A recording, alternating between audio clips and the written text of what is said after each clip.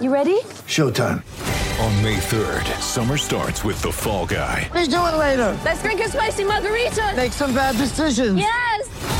Audiences are falling in love with the most entertaining film of the year. Fall Guy. Fall Guy? Fall guy. That's what the poster said. See Ryan Gosling and Emily Blunt in the movie critics say exists to make you happy. Trying to make it out? Nope. Because I don't either. It's not what I'm into right now. What are you into? Talking. Yeah. The Fall Guy. Only in theaters May 3rd. Rated PG-13. Get ready for the greatest roast of all time. The Roast of Tom Brady. A Netflix live event happening May 5th. Hosted by Kevin Hart. The 7-time world champion gets his cleats held to the fire by famous friends and frenemies on an unforgettable night where everything is fair game. Tune in on May 5th at 5 p.m. Pacific time for the Roast of Tom Brady. Live only on Netflix. What's up, everybody? This is Stick to Football, Bleacher Report's college football and NFL draft podcast. As always, I'm Matt Miller, joined on this beautiful Wednesday morning by my buddy Connor Rogers up in Manhattan. And, buddy, we got a big show and a lot to talk about as we're starting to get into the swing of not only college football, but now the NFL season. Oh, yeah. It's our favorite time of year when these worlds collide. A lot of good stuff happening. We got, of course, we're going to do a little stock watch. I know we handed out the $100 handshakes on the Monday show, and if you guys missed it, yes, there is a Monday show reacting to everything in the college football world now. This will be a little different because this is more how these guys project to the NFL. Only draft-eligible players can make the stock watch, whether it is up or down. We're going to review the NFL rookies. We're not completely aborting mission on the NFL. For all you NFL fans out there, we're going to go through these quarterbacks. Sam Darnold started out a little rough and really settled in nicely. Of course, running backs, defenders, and some of the year two guys that we really liked. And as always, we'll close out the show answering your draft on draft questions. Yeah, it's going to be fun. And I do want to just give you a moment to gloat if you need it, because your team came out and put up 48 points on the Detroit Lions. Sam Darnold, first play, by the way, horrible play design. So bad. Oh, man. First play, pick six by our guy, Quandre Diggs, a Texas alum. Yeah. And it's like, ooh. And I even tweeted, okay, we got to see if Darnold's going to settle down. He did.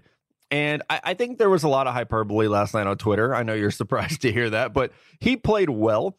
He did not play like the second coming of Joe Montana. It was like he had a good game.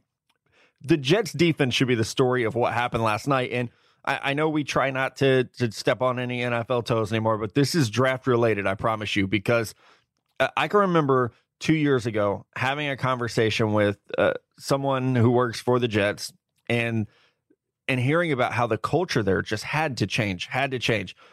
We got to get guys who don't want to lose and things like this. And so you look at what they've done, Jamal Adams, Marcus May, bringing in guys who can be culture changers. Sam Darnold. I mean, even some of the moves in free agency or in trades, this is a tougher team. And you saw that last night. That defense, without Marcus May, without Tremaine Johnson for a moment of the game, and really without a pass rusher yet, absolutely dominated the Lions. So hat tip to those guys. Yeah, and listen, we're not stepping on any toes. We talk about the Jets on this podcast. It's pretty natural. So, listen, are the Lions probably really bad? There's a good chance. I think Matt Patricia I don't have a lot of faith in him as a head coach, especially without the personnel that he wants. Are the Jets really good? I think they're a solid team. And like you said, Matt, this is a young defense with a lot of speed. They were missing Marcus May in this win, and they still went out there and dominated. 5 interceptions, 4 of Stafford. They hit him a lot. The Lions, like always, could not run the ball. Like you said, the play design in the beginning, Sam threw it, so yes, it falls on him, but that was his read. That was the target. It was the design far side wheel route, and he didn't see Diggs, and he got burned by it. But this is what, from a scouting perspective, what so many loved about Sam Darnold is that nothing fazed him, that they felt the turnovers would dial down a little bit, and that he can really not be feel the pressure too much in an NFL game. We saw really good pocket maneuvering the other night, and it's just a promising start. This is what you want to see your young quarterback bounce back from. He's the only guy that got the start out of the rookie quarterbacks this year, and I thought there was a lot of promising signs overall, but the story of this game was the young players that the Jets have drafted over the years, whether it's the right tackle, Brandon Shell, Jamal Adams looks like a star, Darren Lee finally played like a first-round pick. There was just a lot of exciting things going on for a new movement for the Jets. Yeah, and so that's our stick to the Jets segment. Yeah, and now we'll go into the rest of the show. Yeah, now we'll get to everything else. But I know you were excited last night. You hopped on Instagram Live, and it was great. And you deserve that moment, man. This is a long time coming of watching this team be built from scratch, basically. And I think, again, we owe a congratulations to a front office that took a lot of shit for the Christian Hackenberg pick. They took a lot of shit for basically all their second-round picks. Yeah. And now we're starting to see a team really come together. And you start to feel like there may be one or two players away from being very, very competitive. Not just like a decent team, but very competitive. So congrats to everyone up with the Jets. Let's get to some of the college football news. Rodney Anderson, this is probably the biggest news that came out this week. We saw him leave that game, the Oklahoma game early last week, walk to the locker room with the trainers. And for me, like, that's the scariest thing when you see a player like walking back with the trainers, because you're like, man, you've just seen that too many times. Especially it was confirmed. Yeah, torn ACL. And I thought he was the best running back in the 2019 draft class, the most complete, especially. I mean, he came out gangbusters week 1, 5 rushes, 100 yards against FAU. And I really thought, like, this is the guy who's going to take over. A power runner with speed, agility, catches the ball well. So if there was a chance for a round 1 running back this year, I would have put my money on Rodney Anderson. Now he's out for the year. So it's kind of heartbreaking for all our Sooner friends. And now that you're an Oklahoma fan, Connor, this is hard news for you to swallow. I guess the good news is they have Trey Sermon in the backfield, the guy that a lot of people really like and think that he can kind of fill in that gap and take over. Yeah, rightfully so. People are high on Sermon, but I'm with you, Matt. I mean, it's hard to make an argument that Rodney Anderson wasn't the top back in this class before this injury. You know, I'm going to talk about a lot of the running backs today on the Stock Watch, so I don't want to get too far into the other guys, but Anderson was a really good athlete with size, and he can catch the ball. I think he can pass protect, and he's obviously a good runner in an Oklahoma offense that's been ultra productive every time he's on the field. So this is a giant blow. It's really disappointing, and unfortunately, this is a part of the college game, especially at that running back position. This doesn't apply to Anderson, but this is why I always say, if you play running back, you should probably stay for the minimum. You know what I mean? Look at Royce Freeman, who's now doing well, but he had a lot of injuries from staying every year at Oregon. If you're going to be drafted, get out of school and get to the league, because the wear and tear is just insane. Or pull a Miles Jack or Devin White and go play linebacker. Yeah, for real. You know, I mean, really. And another guy, Rodney Smith, Minnesota starting running back, same deal, out for the year because of a knee injury. So running back is, I mean, obviously, this is, true statement. It's a hard position to play, and you're going to get beat up. We're going to see injuries, but Rodney Anderson is one that really sends a ripple effect throughout not only the draft, but also the college football world, because, I mean, Oklahoma's looking like a top 5 team. Now you're without your number 1 running back. It's going to put more pressure on Trey Sermon. It's going to put more pressure on Kyler Murray and those amazing wide receivers they have, and CeeDee Lamb and Hollywood Brown. So they're still loaded on offense, but it is going to be worth watching to see how well they rebound from losing a guy I think was their best player. So Oklahoma news to start the show. I had to put in some Texas news just to balance this out. Yes. Yeah, because I don't need Melo punching me in the face next time he sees me. So big news, and I can't believe that this hadn't already happened. I'm very shocked by this. But Vince Young has been selected to the Rose Bowl Hall of Fame. Again, this is just now happening in 2018, not back in like 2006, whenever he had probably the most iconic play in Rose Bowl history, but they're finally getting him in, and I'm excited because we will be in Austin this weekend. I wanted to plug this. This was my segue into plugging that we'll be down there tailgating with the Texas Hellraisers, the Longhorn Hellraisers. I have details about the tailgate. They asked me to not publicly broadcast them, but if you're in the Austin area and you want to come tailgate with us, you can DM me. I'll send you the information. It's going to be a blast. We have burnt orange koozies. Oh, that's amazing. They look good. They look really good. And some special Stick to Football stickers will be given out, bracelets, T-shirts, the whole deal. But congrats to Vince Young, who finally, a little overdue, 12 years later, made the Rose Bowl Hall of Fame. That's insane. Why did that take so long? I really don't know. There's no timeline. Like, there's no like. Nope. Okay, like they could have done it in 2009. Like, Right, they could have done it after the game in 2006. I mean, because he actually, like in 2005, Texas made the Rose Bowl and beat Michigan, and that was really like that team's kind of culmination of like, oh, they're going to be really tough to beat next year. This win over Michigan, you kind of saw like Vince Young mature into the player he was in 2006, but or it was the 2005 Rose Bowl, then it was the 2005 college football season, but yeah, I mean, he played amazingly in 2 Rose Bowls, and for whatever reason, it took 12 years to get in there, but good for him. Good for VY. Yeah, he needs a win. He really does. And so does Texas. Sorry. Oh my God. I'm worried. I about am this rooting. game. I will never root for Texas more in my life than I am for this weekend, because obviously there's a stick to football event, and you guys are going to be there. It's like, please get this win. Yeah, Please, this will actually be our first Texas game at Texas that we've ever seen. So we've seen them play at Mizzou. I've gone to like 5 Red River shootouts, and we've gone to like spring game and practices and stuff, but never watched a regular season game there. So yeah, a win would be great. Otherwise, I'm going to shut down every bar on 6th Street immediately after that game. Hop on IG Live to see more. Right. Yeah, I wish I might do anyway. All right, one more note. Before we get into some Scouts Buzz, one of my favorite segments that we do, big news from Nebraska. Adrian Martinez, Scott Frost says, has a chance to play this weekend. We've only seen one game from Nebraska. It was that amazing game against Colorado, which the Buffaloes pulled out at the end. Nebraska plays Troy this weekend, so not like a barn burner of a game, but after that, they have Michigan. So I think it's good to get Martinez on the field as much as possible. True freshman starter at quarterback for Nebraska, and he looked good. He looked very good, I thought, last week in a tough game against Colorado. That is a well-coached defense that he had to come out in his first game because week 1 got delayed or canceled because of weather. And for Martinez to come out and play as well as he did, I thought was really, really impressive. But now we see a knee injury where, I don't know if you saw this, Nebraska actually submitted this video to the Big Ten where a Colorado player kind of twisted his leg after a tackle. Vontez so it's kind of a dirty thing. Yeah. We'll see what the Big Ten says, but there's at least the idea that maybe something not cool is going on. That's pretty wild. Yeah, that's the old Vontez Perfect, right? Wrestling kind of lock. And yeah, listen, Martinez was true freshman. That's super impressive. It just feels like Scott Frost, and I know they lost, but he's building that program really from the bottom up again. Scott Frost might be a star in the making as a coach. And I know Nebraska, getting back to Nebraska was obviously, really big for him.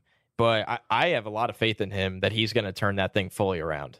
Yeah, I think next year we will be taking the tailgate tour to Lincoln to watch a Scott Frost coach team because he's going to have prospects. They'll be a lot better then. And they will be. Everybody, all eyes are going to be on Scott Frost. I mean, he was obviously a big-time hire. It's super exciting. Former New York Jet, Scott Frost. People forget that. What a strange NFL career he had. But it's super exciting. So now we're bringing something back that was an absolute hit last year. We loved it. I think you guys really enjoyed it. Scouts reporting, Scouts Buzz. What are they talking about on the road? What's going on? Matt, I know you have something good in here. What do you got for us this week? Yeah, man. So as you know, this time of year, my phone's blowing up, your phone's blowing up. And as we prepare to get out on the road, you start to hear, this is the guy you need to watch. This is the guy that you need to get on. And the player for me is Kendall Sheffield, the corner at Ohio State. I know we talk about Greedy Williams. We talk about DeAndre Baker, Jamal Peters. There are a lot of really good corners, especially down in the SEC where those 3 guys play. But Kendall Sheffield, who was an Alabama transfer, might be the fastest player in college football. Yep. He might also be the best corner. I mean, he is really coming to his own this year. The staff at Ohio State is very, very high on him. And those are some guys who've seen some corners who are pretty good, right? Denzel Ward, Marshawn Lattimore, Darian Conley, Eli Apple. Darren Lee. All first rounders at corner. They know what a good corner looks like. And they are saying that Kendall Sheffield is the dude. So that one honestly surprised me a little bit. Didn't expect to, Kendall Sheffield. No, I think it's absolutely true. And one more note I want to throw in there because it's something we have talked about. And I will, if you're a new listener to the show, I will always tell you when I'm wrong about something. So occasionally I have to tell you when we were early on something that turns out to be true. NFL teams love Jarrett Stidham right now, man. I know Justin Herbert is good at Oregon. You got Will Grier at West Virginia. I mean, there are a lot of quarterbacks out there right now that we're trying to sift and sort and figure out who the best one is. Well, Jarrett Stidham is the guy that the NFL is wild about right now. His toughness, his accuracy, his mobility. I would go ahead and say that as of now, he would be the favorite to be the first quarterback drafted. And that's perfect because I could build off of that. From what I heard, the NFL loves the raw talent, the arm, the energy, the size, the athleticism of Justin Herbert. And I'm with you, Matt. From everyone I talk to, this is going to be the Stidham Herbert show to be the top quarterbacks taken. Is Will Grier finding himself in the conversation? Yes. There's still things he has to work on, though. I mean, I thought he obviously last week was okay, but had some questionable throws that probably should have been picked off. Overall, scouts love Justin Herbert. They love Jarrett Stidham. Everybody's looking for quarterbacks to break from the pack in this year's group. We talked about it over the summer. There's Drew Lock. There's Brian Lewerke. There's Will Grier, Nick Fitzgerald. The list goes on and on. My money is on these two separating themselves as prospects. Yeah, I'm with you, dude. And I think that you nailed it. And I wrote about this last week in Scouting Notebook that Justin Herbert looks very good. And you know, I was talking about this guy for a year. Now, it was early last fall when you were in New York City. We did a show on set, and you said he's the early QB1. Yeah, and he might still be for some teams, but I think there are a little bit concerns about toughness and mental makeup. Yep, and the mental makeup. And with Stidham, it's the opposite. It's okay. He's not going to look the prettiest throwing in practice, but watch him play on Saturday. Watch what he did against that Washington secondary that is absolutely loaded. And you come away pretty impressed. So it's a long season. A lot can change. A year ago at this time, no one thought Baker Mayfield was going to be a first-round pick. He ended up being the number one guy. So it's a process. The cool thing is you guys are going to get to hear about it 3 times a week from us. Yep. As we kind of, and I will, like I said, I know we're both good about this. Mello is as well. We're going to pull back the curtain. And when we're wrong, we're wrong. And the few times that we're right, we're going to tell you about that too, because I think it's also just important to kind of, track the progress of these guys of, hey, it's September 11th. We're sitting here recording. Jarrett Stidham is the favorite. You know what? By November 11th, that might be completely different, but we're going to definitely update you guys as that process unfolds. One last bit of buzz I wanted to get to on the NFL side of things, and I'm not just saying this because they were blown out in the opener, but I had heard leading up to the week that the Lions players specifically are not happy with Matt Patricia. They have not enjoyed playing for him. They have not enjoyed training camp or the preseason, where they looked flat at times. And Patricia's side of things is I think they want the right personnel in there. And there was a lot of drastic cuts for the Lions this year. And there's going to be a lot more to come. But what was interesting, I was skeptical to talk about this. I briefly hinted at on the Stick to the Jets show that there was a lot of problems in Detroit that were behind the scenes. In the third quarter of that game Monday night, they looked like a team that quit on him. In the week 1 game, completely quit. The Isaiah Crowell run, I mean, it all makes sense. And if you're Matt Patricia, you better turn this thing around real quick, because that looked like a sideline that did not want to play for that coach. And word is getting out real quick that they're not happy there. It's been a really, really rough start. And in the NFL, a first impression can be everything. They got to turn it around really quickly. And I know you've heard some of the same, Matt. Yeah, I absolutely have, man. And I think one thing that's going around, I think Eric Edholm tweeted this out, but Belichick disciples were 0-6 in week 1. Oof. And that's not great, right? So extending off what you've heard about Matt Patricia, I've heard the same things. Like, people just, they don't believe in him right now. And I think you have some players there who are almost demoralized, because you go from Jim Caldwell, who's just this like quiet, like he's not going to fire you up. And then you go to Matt Patricia, and he has to prove himself. Being Bill Belichick's defensive coordinator isn't like a way to earn cred with players. It's like, okay, well, you were Bill's puppet. Congratulations. You have a pencil in your ear. Like, players don't care about that stuff, man. So it's either one of those things where he's either going to have to turn this around and win some games, or they're going to have to turn that roster around. Well, the crazy guys who are his guys and can really, kind of like we were talking about with the Jets, can build that culture and that environment of, all right, we're going to go ball out. For anyone, it doesn't matter who the coach is. We're going to play for us, and we're going to be great. Because when you look at it, these guys haven't fared well. I mean, Romeo Crennel was 4-15 with the Chiefs. Eric Mangini, obviously disaster with the Browns, but that had some nice moments with the Jets, but overall 23-25. Bill O'Brien is 31-34 in the NFL right now. I mean, Josh McDaniels was 11-17. I know they go in and have things their ways, but Patricia is falling into the same kind of string of things that these guys did, and it's just very concerning early on. It really is. So it's something to watch. And it's funny. It's already that time of year. We've played 1 week of NFL football, and people are already being put on the hot seat. I thought it was going to be the guys in Tampa. For 1 week, they look pretty damn smart.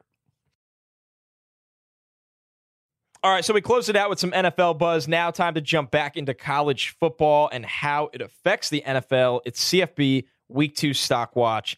First up on the list, a guy we were talking about recently, Justin Herbert. He's obviously played very well against some pretty poor teams, but once again, I mean, you can't control that. Just play as well as you can against poor competition. Quarterbacks always go early. Justin Herbert is back on the rise. We talked about it, him, Stidham, Greer. I don't really love any of these quarterbacks, but some are going to go in the first round this year. Yeah, I think that's accurate. And I get a feeling from Herbert right now that is very similar to how people talked about Jared Goff early in his last year, where it was, man, this guy just does everything well, and he throws the ball beautifully, and I think Herbert's a little bigger and a little more athletic. So he has all the tools where I think someone's going to fall in love with him in the top 10. Me too. And it would take, and it's not like he's a bad guy. People just question his toughness. There was the story of him crying in the huddle as a freshman, and then there've been, then you talk to area scouts who have gone through there over the last 2 years, and you get the feeling from Oregon people, they really, really think he should stay all 4 years and mature. Now, the flip side of that, they might be saying they hope he stays all 4 years because he's a really good quarterback, and they want him to be there. So you have to trust sources there to get to the bottom of it. My up is Cleveland Farrell, who I thought had a wonderful game against Texas A&M. Trying to corral Kellen Mond is not easy, and I thought Cleveland Farrell had a very good game. To me, he is far and away the best prospect on that Clemson defense. And we've talked about this so much that Dexter Lawrence and Christian Wilkins and Austin Bryant are great college football players. As prospects, there are a lot of questions about them. Lawrence is not a prototypical pass rusher. He's going to get flagged most likely as a two-down player. Christian Wilkins, a little bit undersized, and I think people will tell you a lot of his production comes because he's given these fantastic one-on-ones that you're almost never going to see in the NFL because people are worried about everyone around him. And then Austin Bryant, I actually got a text over the weekend where somebody was like, that dude's just a guy. Like, I'm not worried about him. So Cleveland Farrell, though, looks like he has the chance to be a mid-first round pick, maybe to your New York Jets. They could use a pass rusher. He whooped the shit out of that left tackle. I mean, thank God Kellen Mond is super mobile because Farrell was a nightmare. Yeah, I'm with you, Matt. You've been banging that drum for a while. He's the best NFL prospect in that front four. It's a lot of fun. So, all right, another guy up. I'm staying with quarterbacks. Someone we talked about a lot on Monday, Dwayne Haskins. I mean, if you're talking about a one-and-done kind of Mitch Trubisky candidate, this is the guy. And I'm not saying he's going to go top 2, but if you're looking for someone that comes in, starts 1 year because he's buried behind an entrenched starter, plays really well, has all the NFL tools, why not Haskins? He went from somebody no one was talking about on the draft radar to being maybe a top 50 kind of guy. I love what I've seen. And it's time. It's time to start talking about him. I know I think it was, you talked about it Monday where like a scout asked you, right? Like, do I watch him? Like, or an agent, is he for real? And you were like, yes, this is a guy we need to start talking about. Yeah. I mean, it was Rutgers, but he was 20 of 23 for 233 yards and 4 touchdowns. And it's the look of everything. It is. And I've said that so many times, man, that it is the look. It's like, don't get caught up in who they've played. Like, forget that. Get caught up in how they play. The velocity, the spin on the ball, mechanics, decision-making. And yes, the schedule is going to get tougher for Ohio State. We all know that. But just the traits of how he plays are very exciting. And they have TCU this weekend. That's going to be a good game. It's going to be a good test for him. I will be at USC Texas because they have the same kickoff. So you guys have to tell me about it, but I'll try to watch it on the way home. But yeah, I think Dwayne Haskins is someone who is justifiably a stock up. And I'm going to go my next stock up, someone I talked about earlier in the show, Haskins' teammate, Kendall Sheffield. I think the hype is real and the buzz is real. And the play that I've watched, again, we haven't seen them dominate anyone. They played Rutgers and Oregon State. But I think Kendall Sheffield, again, is showing the traits, the foot speed, the instincts, the awareness. Those are the things that I fell in love with Denzel Ward about this time last year, because you just watched him play and you're like, man, this dude is so aware and his technique is so crisp. And then you throw in the fact that he's fast and physical and long-armed. And I think Kendall Sheffield is a very similar type player where you just see all the like little special things that you want. And he's probably a little bit taller than Denzel Ward and definitely a little bit thicker. He has the look of an NFL CB1, in my opinion.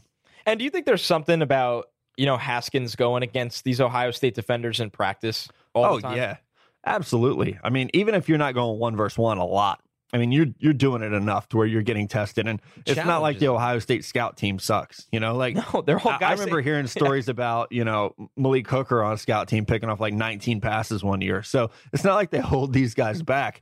And Sheffield had a pick against Rutgers that, yes, I get it. It's Rutgers, but he had a pick that really showed the ball skills and the instincts that I was talking about. Yeah, and that's a great point. I mean, Denzel Ward was basically a one-year true starter, and he ended up being the fourth pick in the draft. So right, and had 2 picks on Sunday. It's insane. Yeah, Ohio State, good Lord, man. All right, my last one, stock up. Benny Snell, the running back on Kentucky.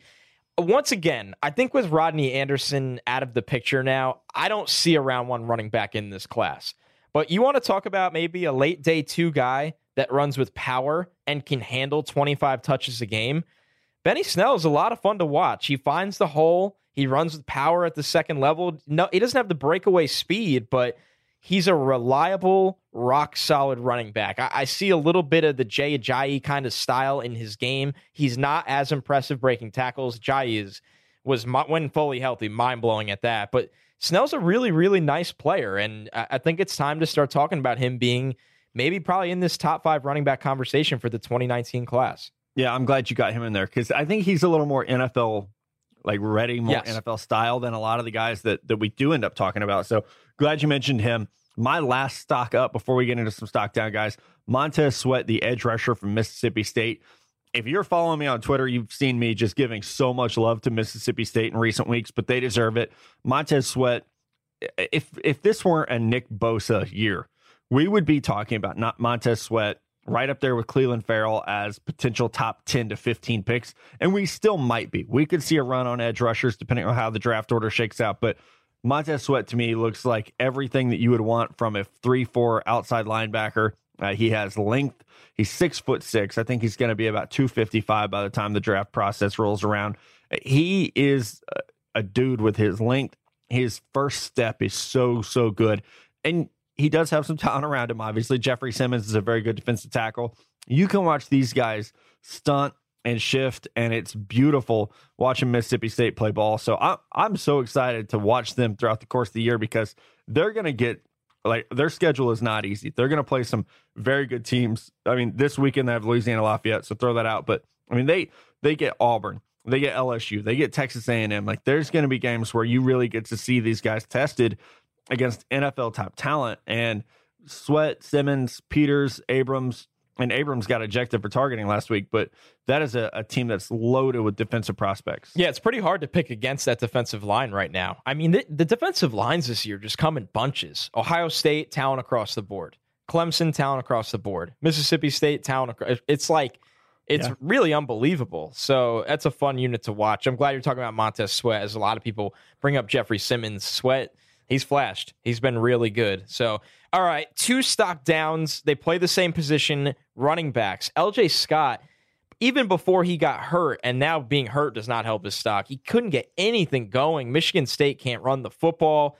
This is a guy that needed a bounce-back year, and it's been anything but that. And I don't know how long he's going to be out for now, but Michigan State, what a disappointing loss against Arizona State. And from Lewerke, missing some throws, no run game, just really a disappointing team. This was a team in the top 20.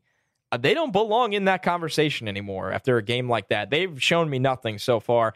The other guy, David Montgomery, I loved him over the summer, and I know you and Mello did too.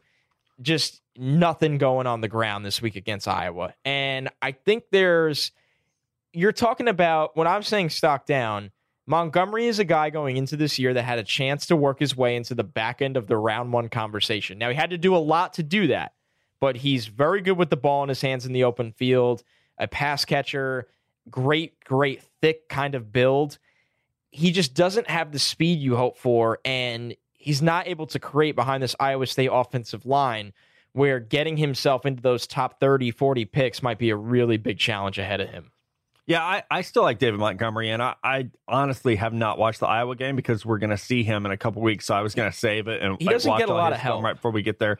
That was going to be my question. How much help does he get, Not or are we much. just seeing a guy who, defenses are completely stacked against them? And the Iowa defense is predictably pretty good. But yeah, you're right. I mean, I'm looking at the stat line, which you can't take a ton away from it, but 17 carries for 44 yards, not a great way to go. So good call. I'm excited to dig into the film and watch him, but you're right on LJ Scott, who, man, I love like big, powerful running backs, but he just never looked like a guy who was going to be able to separate, in my opinion. So 2 stock downs for me. Obviously, we talked about Rodney Scott to start the show. Unfortunately, torn ACL. He's out for the year. I think that means you're going back to school for next year. So I'm going to completely actually, the way it works on my database for the 2019 draft, I put his name in asterisks or in italics, and I'm not going to revisit him until we hear something different. So it's almost like he's kind of off the board, but still technically on it. Next one for me is Nick Fitzgerald. I went stock up on one Mississippi State guy. I got to go stock down on one now. Nick Fitzgerald was someone that's funny because we talked about insider buzz and things like that, and I heard all summer, man, this guy's athletic. He's really, really mobile. 6'5", 230, pretty big arm. This might be a guy to watch as a top quarterback. So week 1 rolls around, he's suspended for breaking team rules. Damn, that's not good. It's really not good for a senior quarterback. Week 2 rolls around, he goes 11 of 27 for 154 yards. Ugh.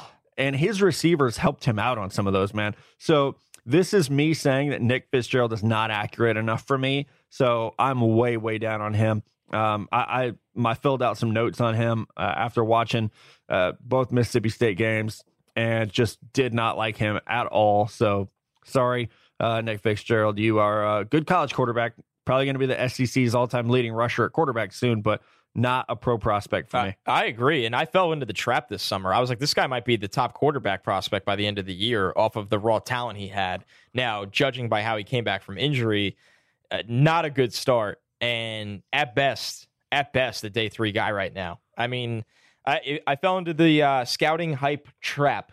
And it gets to all of us at some point. Because you start selling yourself. I'm like, oh, he's big, he's mobile. I've seen him throw the ball downfield a couple of times, and the screens protect him on the other throws. The more I watch, I'm just like, man, it's just not going to come together to be a pro passer. Yeah, and I think it's like, this isn't a cover our ass thing. Like but it's very important to remember, like, I'm one person, you're one person, Melo's one person. We don't even usually watch the same player. We try to divide guys up. Yep. So when you have 4 or 5 area scouts say, hey, I send out my list to these guys to get feedback or see if I'm missing any names, and you get a lot of people say, hey, that Mississippi State quarterback's pretty good. You probably need to bump him up. You're like, oh, well, I've watched him, and before he got hurt last year, he looked pretty good. Oh, yeah, I'll bump him up a little bit. Or, if they say, hey, this guy has a chance to be a first rounder, okay, well, he has a chance to be a first rounder. And then when you finally have time to start evaluating or watching on your own, you're like, God, no, this he's not any good. Like, what? Where was this coming from? Yep. So it's I again, not to do a cover your ass thing, but there was definitely a lot of hype for him over the summer and leading up to the season, and it really never came to fruition. Now, we are bouncing all over the country today, covering NFL and college football. And one thing that we definitely want to do, Connor's talked about it a lot on the Wednesday show, is we're not ready to give these rookies up to some. No, not yet. We want to keep these guys for another year, maybe 2 years. Sam Darnold forever. We'll have to negotiate a visitation schedule. Melo and I have a lot of experience with that, so we should be pretty good at it. But the rookie review is something I do want to get into probably every Wednesday or every other Wednesday. And it has to start off with Connor's guy, Sam Darnold. And we actually had to just take that break so Connor could change his pants. Yes, but now we're ready to talk about it. And I kind of want you to give the review because it'll take out... It's unbiased. And to be fair, you liked him a lot more than me before the draft. So that's true. Yeah, I would love to hear what you thought of him. Yeah, he was my top quarterback headed into the draft. I loved his toughness, his mental makeup, the leadership, and really just like his personality is perfect for an NFL quarterback because he doesn't care about the marketing deals and the Facebook shows. He just wants to play football and be really good at it. And that's what I like in a quarterback. And so to come out and go 16 of 21 for a $198, 2 touchdowns, the one god-awful interception, I will say the stat line, his receivers did help him a little bit. Now, if you talk to quarterbacks, though, they will tell you, hey, he put the ball up where his guys could make a play. He trusted his guys, and he trusted himself in those spots to take chances. So you can't really have it both ways, right? You can't nitpick a guy because he's playing in a West Coast offense and he's just throwing intermediate stuff. And then when he does throw deep, you kind of shit on him because he's just throwing it up there and letting his guys make plays. So I thought Darnold executing in the framework of that offense looked very, very good. Like I would be encouraged. And this is against a Detroit defense that's not supposed to be that bad. Nope. There are some guys back there who are very good players and I know there were some injuries for them, but they have a decent pass rush. They have guys like Quandre Diggs and Darius Slay, who did go down with an injury, but they have some talent back there. So I thought Darnold looked very good, and there's a lot to build off of. Yeah, I for think next week. The two biggest things is he showed command of the offense and he showed resiliency, and that's all you can really ask for in a young quarterback. And when you're talking about making the steps to be a pro. Outside of 2 play calls, the opening one and then the weird 3rd and short toss to Robbie Anderson, Jeremy Bates coached circles around Detroit. I mean, everything. And like you made a good point, Matt, like for your fantasy owners out there, Quincy Enunwa was the guy. He had 10 targets out of 21 attempts from Sam Darnold. So 48% of the target share went to Quincy Enunwa. He makes things happen with the ball in his hand. The touchdown, the effort on the touchdown was great. I mean, Darnold, a really nice start, but they did him some favors, and that's the way you're supposed to coach a rookie quarterback. So before we move on, one thing I should have brought up, I texted you early in the game, and I said, man, the game looks a little fast for him right now.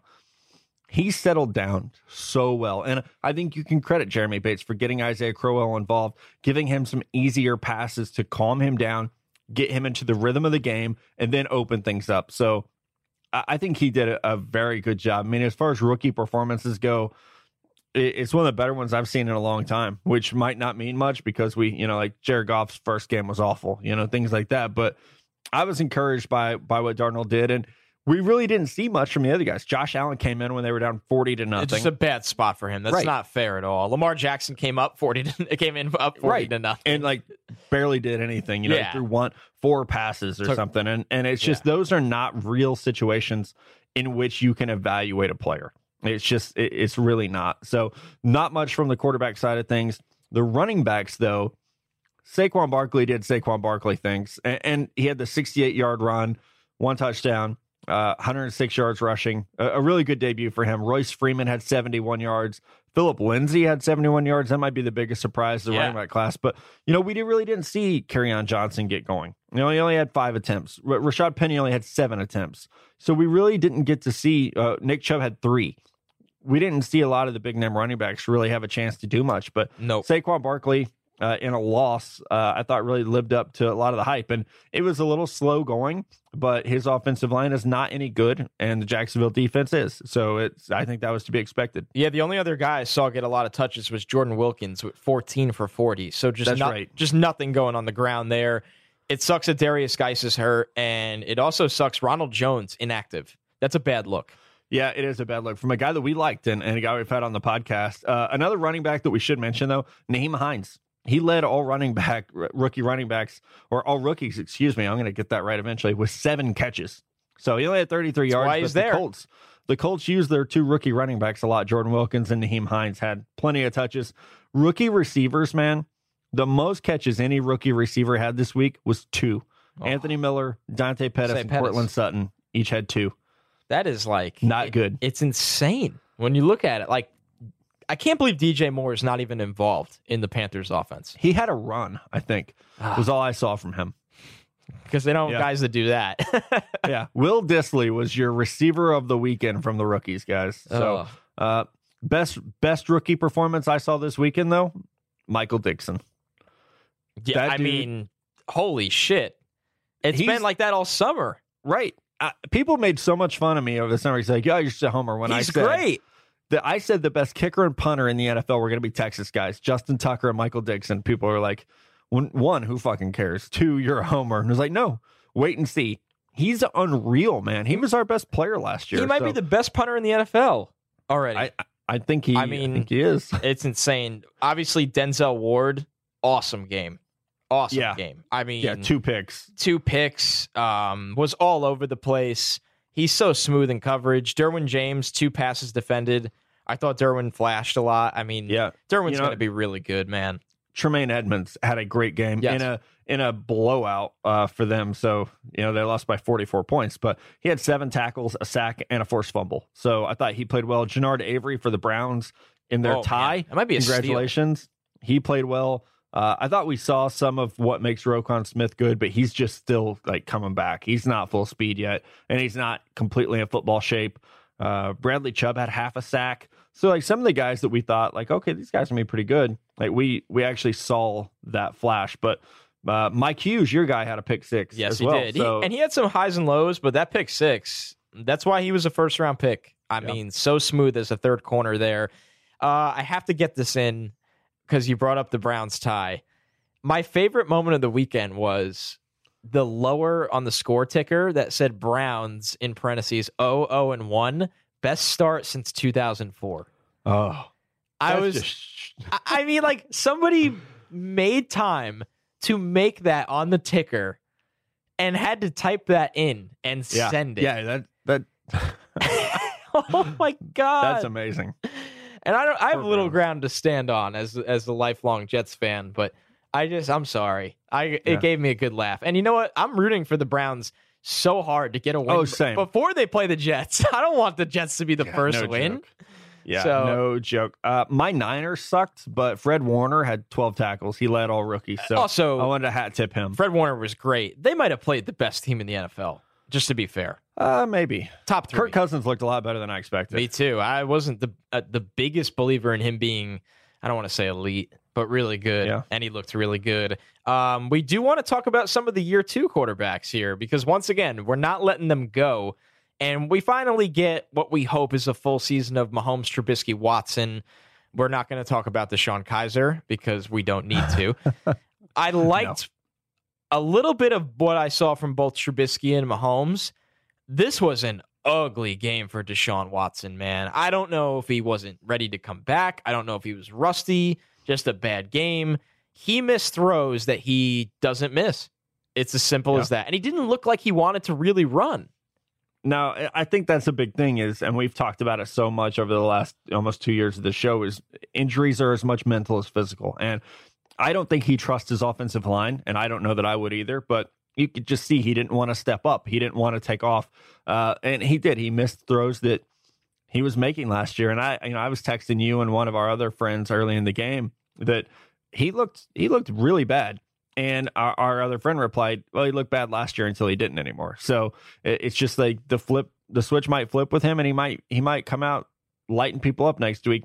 The Patriots are a very smart defense, and they looked good on Dietrich defense. Wise and Trey Flowers did whatever the hell they wanted up front, and that really affected Watson. I thought he did get better as the game went on. They mounted a little bit of a comeback, but yeah, it wasn't pretty from him. I thought Trubisky played well. I mean, that was like the Trubisky that we saw at North Carolina. He left some plays on the field, and I think that's just where he has to continue to gel with, Matt Nagy and all those new receivers. I mean, this is a team that is very, very new, but I mean, they were up 20-0 at one point. I mean, they were playing well, and I think Green Bay just made some really nice adjustments, and then you try to, you have to worry about oh my God, we have to score because Aaron Rodgers is doing it again.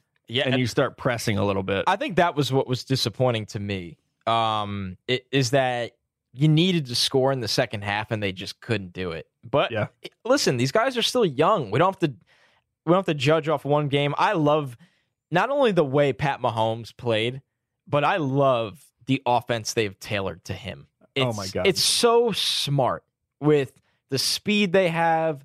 It's just, and Andy Reid called a really good game. It's just meant for Mahomes. It's shifting from Alex Smith to Mahomes is so hard, and the Chiefs almost have seamlessly done it.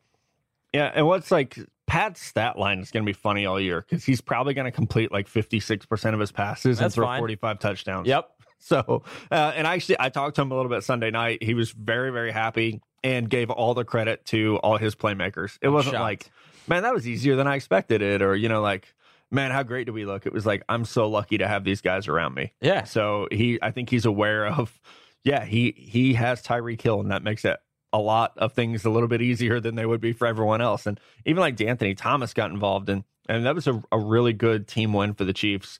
But I think Mahomes, if I had to pick one that I was most impressed by over the weekend, it would have been Mahomes. But hey, we'll see. It's a long season. That might mean nothing next week. I mean, he could throw 4 picks next week. I mean, he's going to be that type of player where he might lead the league in yards, touchdowns, and interceptions.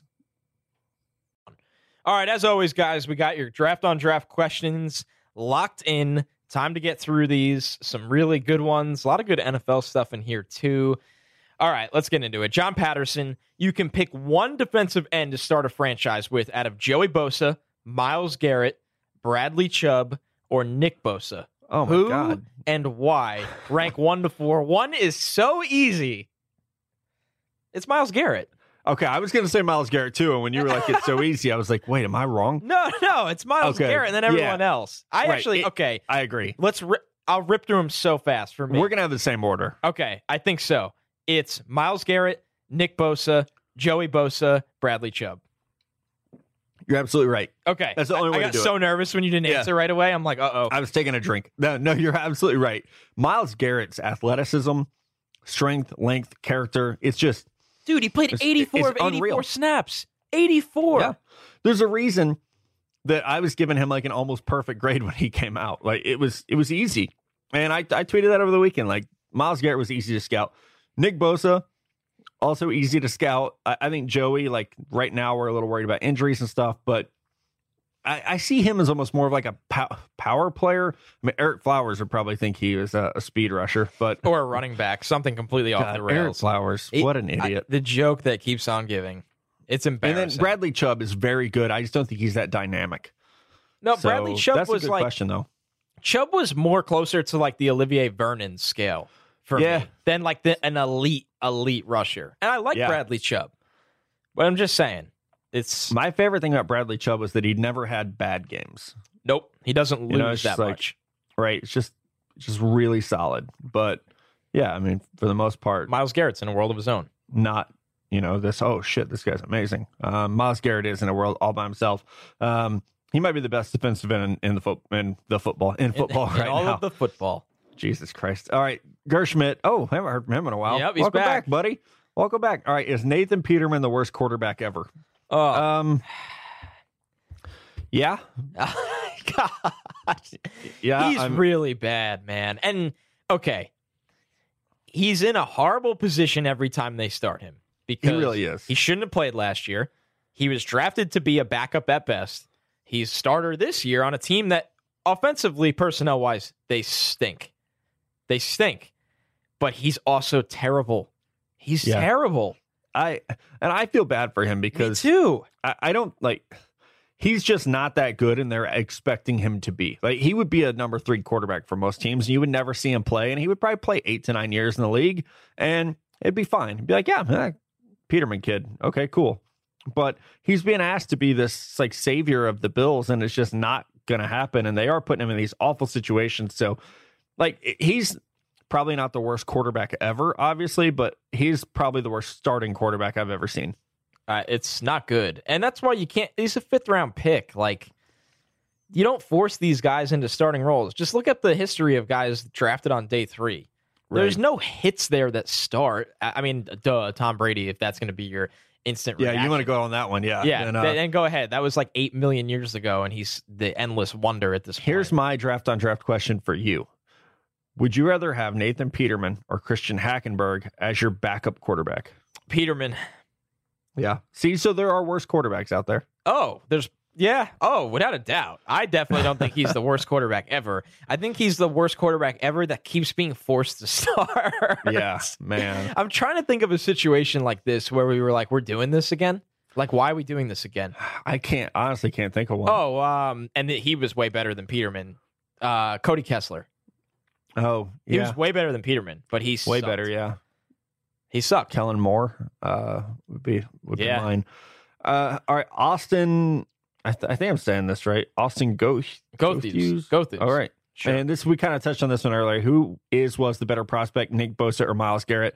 I think it's Myles Garrett. I was actually trying to find here my grade that I put on Myles Garrett, and I'm sure I'll find it as soon as we're done. But it was damn near perfect. It was like 8.75 on a 9-point scale or something ridiculous like that. So, yeah, I was a huge Myles Garrett fan, and I like Nick Bosa a lot, just not that much. Yeah, Myles Garrett's different. There's just no really other way to put it. He's special. And Nick Bosa is very, very, very good.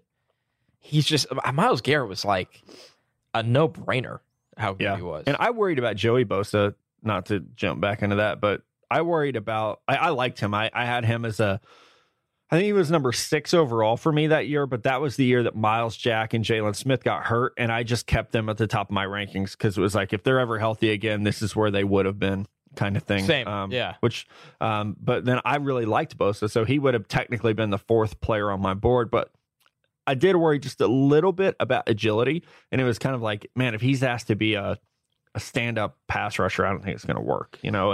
And he's been put in a really good role in with the Chargers, and he's a great defensive end, great player. But I just had some small worries about his agility and burst. And I wonder with Nick if it'll be the same once I actually dive in. I think Nick is a little twitchier than Joey was. But, I mean, yeah, they're both really, really fucking good. Yeah. All right, this last one from John Chaney. As a Kentucky fan, everyone seems certain Benny Snell will leave after his junior season. With school touchdown record and possible rushing record that makes sense, where do you see him projecting? So somebody I talked about on Stock Up this week, I could see him going in the 3rd round and being a starter. I mean, guys from the 3rd round start all the time. So he's almost, I don't want to call him an easy eval for me, but like, I don't think his evaluation is very difficult. Yeah, I get such a Doug Martin vibe from him. He's a little bit like bigger than Doug Martin, but just that running style. Yeah, I think he'll leave. We both said before, I don't see why you would stay if you're a running back. What do you have to prove? I mean, he's last 2 years, he went over 1,000 yards, and I think the biggest thing is I would love to see him catch the ball more, which I feel like I say that about every college running back these days, but I would like to see a couple more catches out of him than we saw last year. That was the biggest thing I had in my notes, but yeah, he's productive in the red zone. He's shown some speed, and he's really, really tough. I mean, what did he have? 175 yards against Florida? So, good player. I would say he probably does leave, and yeah, he's probably a 3rd round pick who ends up being a starter next year. Yeah, strike while the iron's hot. I think their line has kind of opened things up for him a little bit this year. So, and I know like production for running backs can be difficult because we talked about David Montgomery earlier. He gets no help, and his stats look horrible. And LJ Scott hasn't had much help either. But listen, when you come out of a season where you just ran for over 1,300 and then next year you're going to do it again, you're going to get looks. It's as simple as that because you're playing in the SEC. And that says something a lot about you. Yeah. He's number 5 in the country in rushing right now, so not bad. Yeah, and he'll finish right around there. I wouldn't be surprised. You know who's number 1?